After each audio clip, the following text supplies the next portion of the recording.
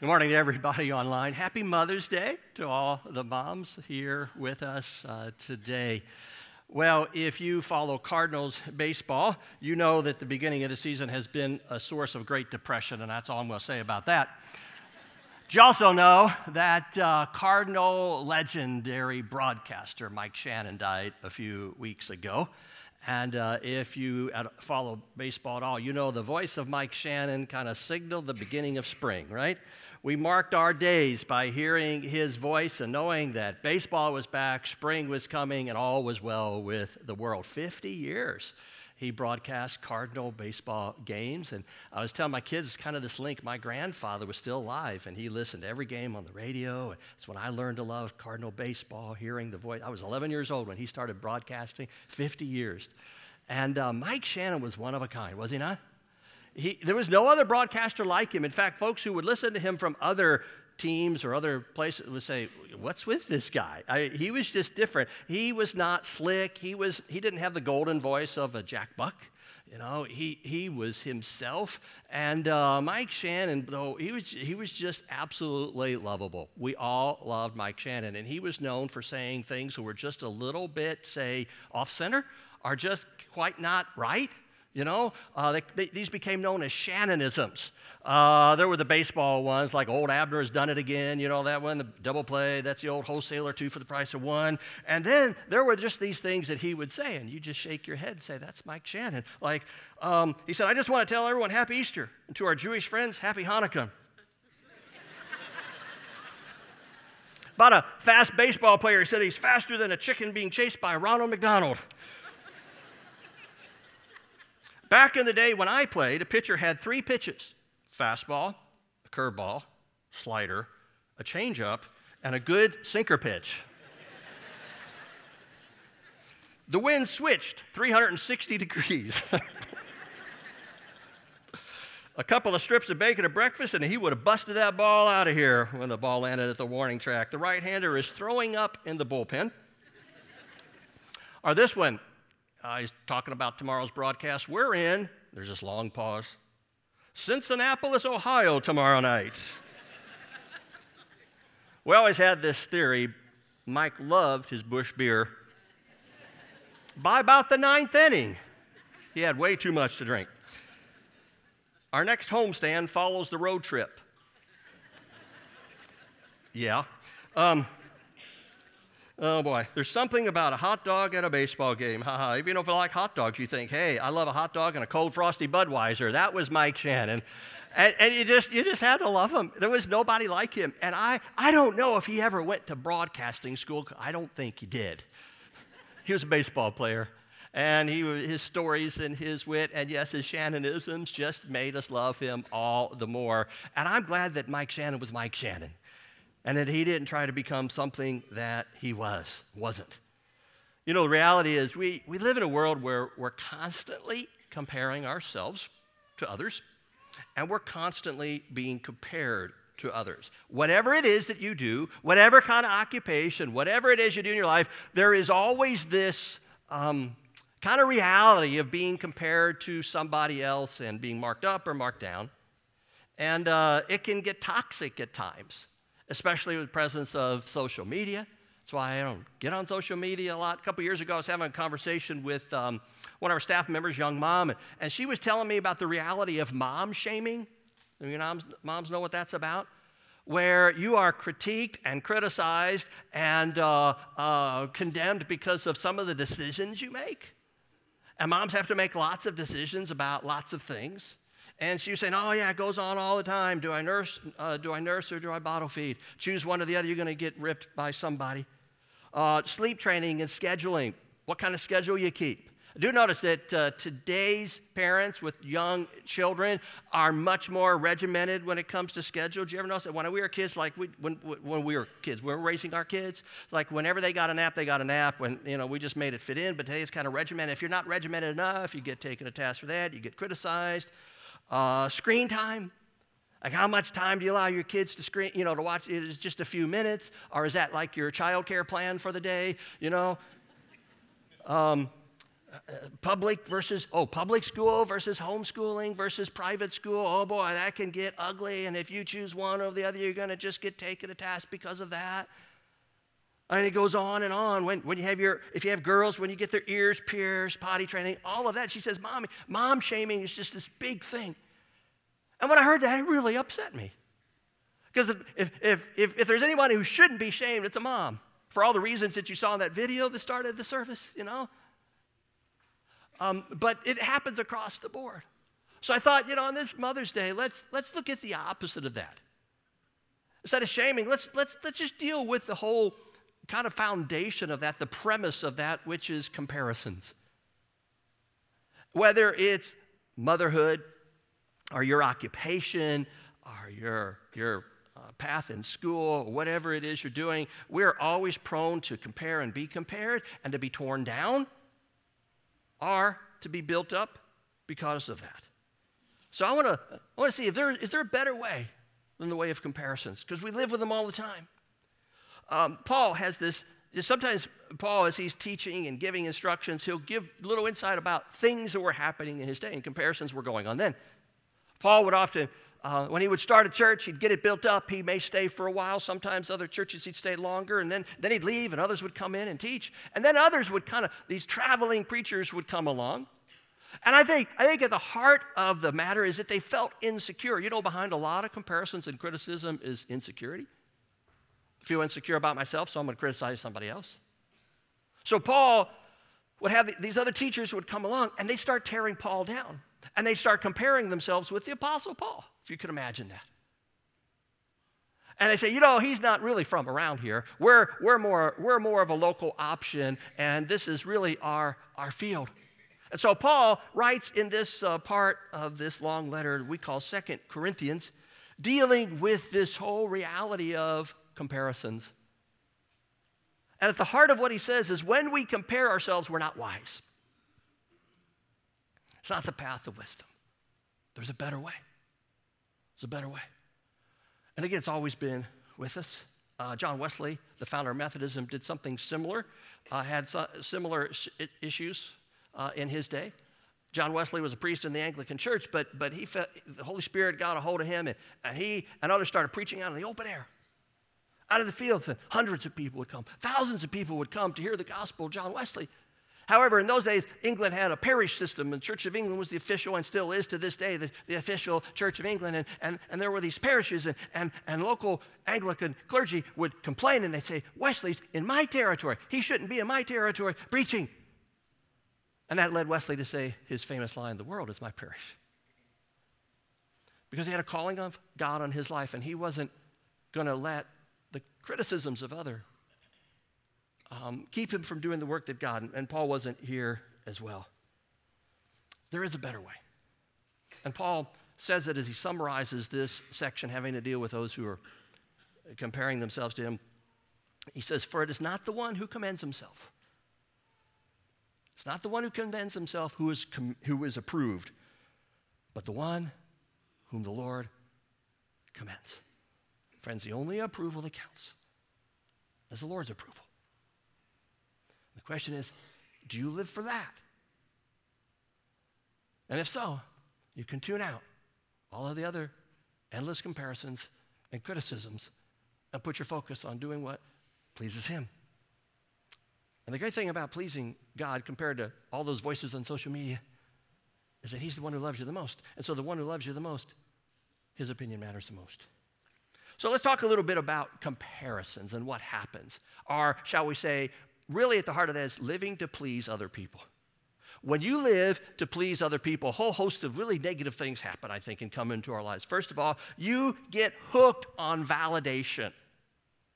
You get hooked because there's something that happens like that dopamine hit that happens in your brain. We've all learned about that, right? When somebody says, oh, that's so good, or they commend you, or you get a like on Facebook or whatever, you can very easily get addicted to what other people think and live for them to commend you and say, job well done and all of that. And it happens when we're young. We do things to help to get other people to like us, to get other people to approve of us. And sometimes we do stupid things. Now, I grew up in St. Louis, and the public schools were K through 8, and then high school, the 4 years of high school. But when I was about junior high age, there was this thing going around the boys, and it was really stupid. It was this forced fainting thing. Did any of you in my generation remember we would do that? Okay, it would involve like you would breathe real fast and then take a breath, hold it, and somebody else would come up behind you, squeeze you, and until you fainted. Lovely. And so we would do this. It was stupid. I mean, it was really stupid, but I went along with it because what? If I didn't, the guys wouldn't like me. They wouldn't approve, so I would do that. It was the stupidest thing. Now, if any of you junior high kids do that, okay, you say, where did I learn it? In Pastor Ron's sermon. I'm going to haunt you, okay? So don't you dare try that. It's stupid. But I was doing that because I wanted my buddies to like me. And every one of you can look back to junior high, middle school, some stupid things you did because you wanted other people to like you. My theory is we never leave junior high. It just changes. The subjects just change. And we want people to like us so badly and to approve of us. And friends, like I said, it becomes like a drug. I mean, they've shown that likes, poor guy that invented likes on Facebook, he thought he was going to spread cheer throughout the world. Oh, this is hooks people to it, and if you don't get enough likes when you make that post, you feel bad about yourself. You get hooked on that stuff. Another negative things that happens when you try to please people is that you hide your true self. You ever known people like you never really know that person? Because they hide behind a facade, a fake smile, a mask. Because if they pull it down, maybe they're thinking, gosh, if I let you see who I really am, you're not going to like me. Another thing is, you'll forever compare. If you live to please people, go back to that, you'll forever be comparing yourself. And two things happen when you compare yourselves. Usually, is either you're going to feel superior to others, going to feel kind of proud, or you're going to feel inferior. Your insecurities are all going to kick in. One of those things that happen when you live for comparisons. And Jesus deals with this often in his teaching ministry. There were religious people during his day who were doing spiritual practices not for the one who matters. They were not doing it unto the Lord. They were doing it to make other people think that they were spiritual. And so he devotes a whole chunk of time to this in the Sermon on the Mount in Matthew chapter 6 about religious people trying to look spiritual. In other words, they're trying to please people in front of others. So in Matthew 6, he says this, "Be careful not to practice your righteousness in front of others to be seen by them. If you do, you'll have no reward from your Father in heaven. So, when you give to the needy, do not announce it with trumpets, as the hypocrites do in the synagogues and on the streets, to be honored by others. Truly, I tell you, they've received their reward in full." Then he skips down, he talks about prayer. He says, "And when you pray, do not be like the hypocrites, for they love to pray standing in the synagogues and on the street corners to be seen," what? "By others. Truly, I tell you, they've received their reward in full." And skip down to verse 16, talks about fasting. "When you fast, do not look somber as the hypocrites do, for they disfigure their faces to show others that they're fasting. Truly, I tell you, they've received their reward in full." Notice the commonality in all those verses. Others. You give to impress others. You pray to impress others. You fast to impress others. And he says, they've received their reward. What? If you want that slap on the back, "Hey, boy, you're spiritual," you got it. But there's a better way. And in the teaching, he says, no, do this before the Lord. Do it unto him. Because you'll wind up boasting. He says, boast in the Lord only. In verse 17 of this, back to 2 Corinthians, he says, let the one who boasts, boast in the Lord. Let God's approval, let your boasting be about him, not about yourself, and certainly not to be seen by others. So he had to deal with that. It happens in the spiritual life. One of the dangers of our outward practices is that we're really doing this to impress other people. And you might feel more spiritual because of that. Or you might feel less spiritual. You might feel inferior. That's the other. If you're going to compare, you're going to maybe get filled with pride and feel better, feel superior. Or are you going to feel inferior? You're going to be down on yourself. And friends, we all do this. Read a couple years ago, Paul McCartney gave an interview on NPR. And there's maybe one of the greatest rock and roll artists in all time. Beatles had to be the greatest group ever. And, so many accolades. He accomplished just about everything a musician could accomplish. Listen to this. In this interview with NPR, he said, this is what he said. He said, it seems to me, no matter how famous you are, no matter how accomplished or how many awards you get, you're always still thinking there's somebody out there better than you. I'm often reading a magazine and hear about somebody's new record. I think, oh boy, that's going to be better than mine.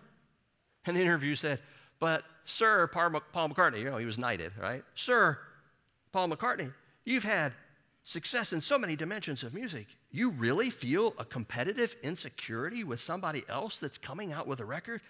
He said, yeah, unfortunately. I should be able to look at my accolades and go, come on, Paul, that's enough. But there's still this little voice in the back of my brain that goes, no, you could do better. That person over there is excelling. Try harder. It can be intimidating. Now think about it. Here's Paul McCartney. And he's feeling insecure about someone else coming out with some really good music. If he feels that way, how much more the rest of us? So maybe the wisdom lies in not comparing ourselves to begin with. Not worrying about the applause of others, but to honor God. Moms, God gave you your kids, and you're responsible for your kids before God. And you have to make tough calls. You have to make decisions every day. And yeah, it involves some of those big things, about, where you're going to send your kids to school, or when you're going to stop nursing, or are you going to begin nursing to begin with, or all the decisions that moms have to make. And you can let the opinions of others drive you, or you can simply say and seek God's honor. Lord, you gave me these kids. And pray and live as a disciple of Jesus Christ. Take responsibility for your actions and seek to please him in all that you do. And there's a joy that comes in that. See, the comparisons, they're joy killers. These people are constantly criticizing. And whether it's motherhood or whatever it may be, it'll take the joy out of your life. Because it's, as Paul says here, the critics, he mentions here, we are doing this to build you up. He says they're comparing us. They're not concerned about your spiritual welfare, Corinthians. They're not really worried about you. They're just worried about comparing themselves with me to make themselves feel better. So moms, you do the best thing for your kid. And seek to honor the Lord in that. Use the right standards. When you live to please people, you'll use the wrong standards. Going back to Paul, he says, we don't dare to classify or compare ourselves with those who commend themselves. When they measure themselves by themselves and compare themselves with themselves, they're not wise. For it is not the one who commends himself who is approved, but the one whom the Lord commends. Ultimately, Paul's saying on everything, your life and the decisions you make in your life will be evaluated by the Lord, and all that matters is his approval. This is something that Paul addresses on a number of occasions in his letters. Go to Romans, and he says this to the church at Rome. He says, you then, why do you judge your brother or sister, or why do you treat them with contempt?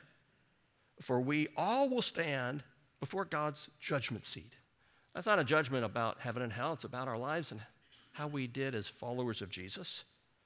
He said, it's written, as surely as I live, says the Lord, every knee will bow before me. Every tongue will acknowledge God. So then, each of us will give an account of ourselves to God. That verse and that concept is something I carry. And I want to be a guiding light in my life. Now, I've confessed in the past, like many pastors, I struggle with people pleasing. And God has, over the years, gradually, sometimes painfully, broken me of that.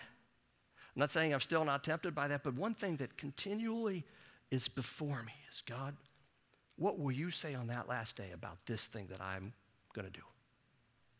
Or how I'm leading LaCroix Church? What do you want me to do? What are you calling me to do? And friends, the same is true for every one of you, whether you're a pastor, mom, whatever it is you do. One day you'll stand before the Lord. Remember, he's the one who loves you the most. And the one who loves you the most will evaluate your life and mine. We'll all stand before the judgment seat of Christ. And so ultimately, it doesn't matter what others think. It matters what he thinks. So when you live to please people, all these bad things happen. But here, what happens when you live to please the Lord? As Paul says, seek your commendation from him. I think you'll be your true self.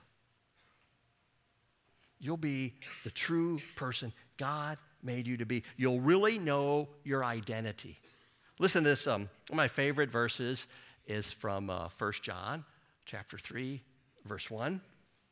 He says, see what great love the Father has lavished on us, that we should be called children of God. And that is what we are. You hear that? That's an identity statement. Behold, what manner of love the Father has given unto us, that we should be called children of God. That is what we are. That's your identity. I've done a series, it's been many years ago, on identity. I think we need to come back to that subject because I think as Americans today, we have placed our identities in many of the wrong things, even as followers of Jesus. You're not a butcher, a baker, a candlestick maker. It's not the job you do. That's what you do. It's not who you are. Ultimately, not even a mom or a dad. Those are important roles. It's not the job you have, the money you make, the house you live in, the neighborhood, your race, your gender, your ethnicity. All those things matter, but that's not who you are. We are children of God. That is what we are. That's our identity. So if you've given yourself to Jesus, your true identity is his child.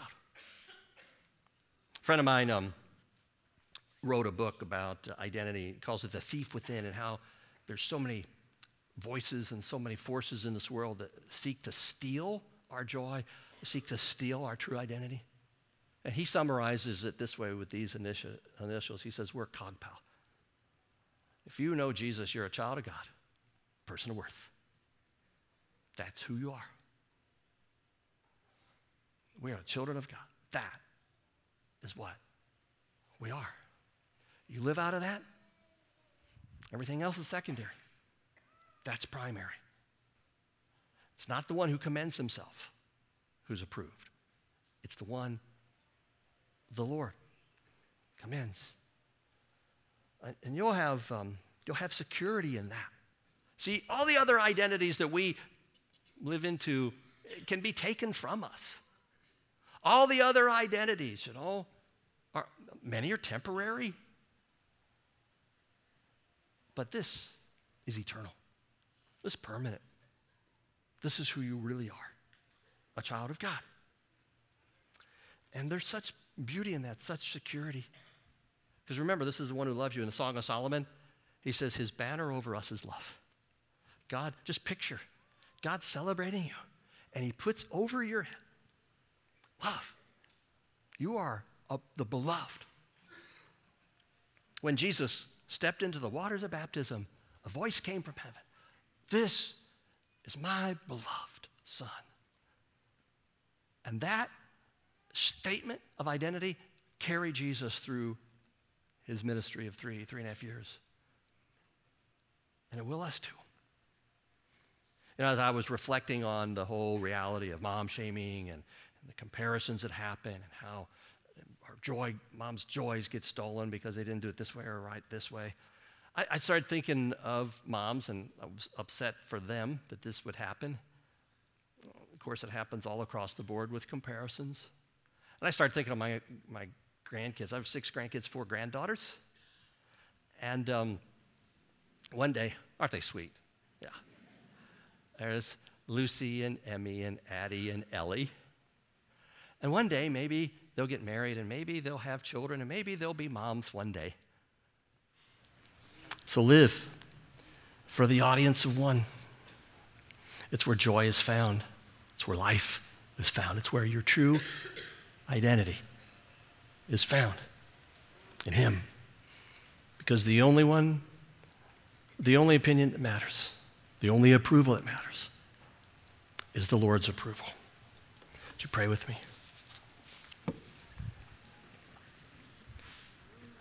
Father, I thank you that you are the one that we will stand before one day to give an account of our lives. We thank you because you are the one who gave your life for us. You loved us ultimately and completely, and you love us still. Forgive us when we are on the comparison side and we're tearing others down. Forgive us. And Lord, for those who have been torn down, may your grace prevail. And may our eyes be on you, not what others think or say.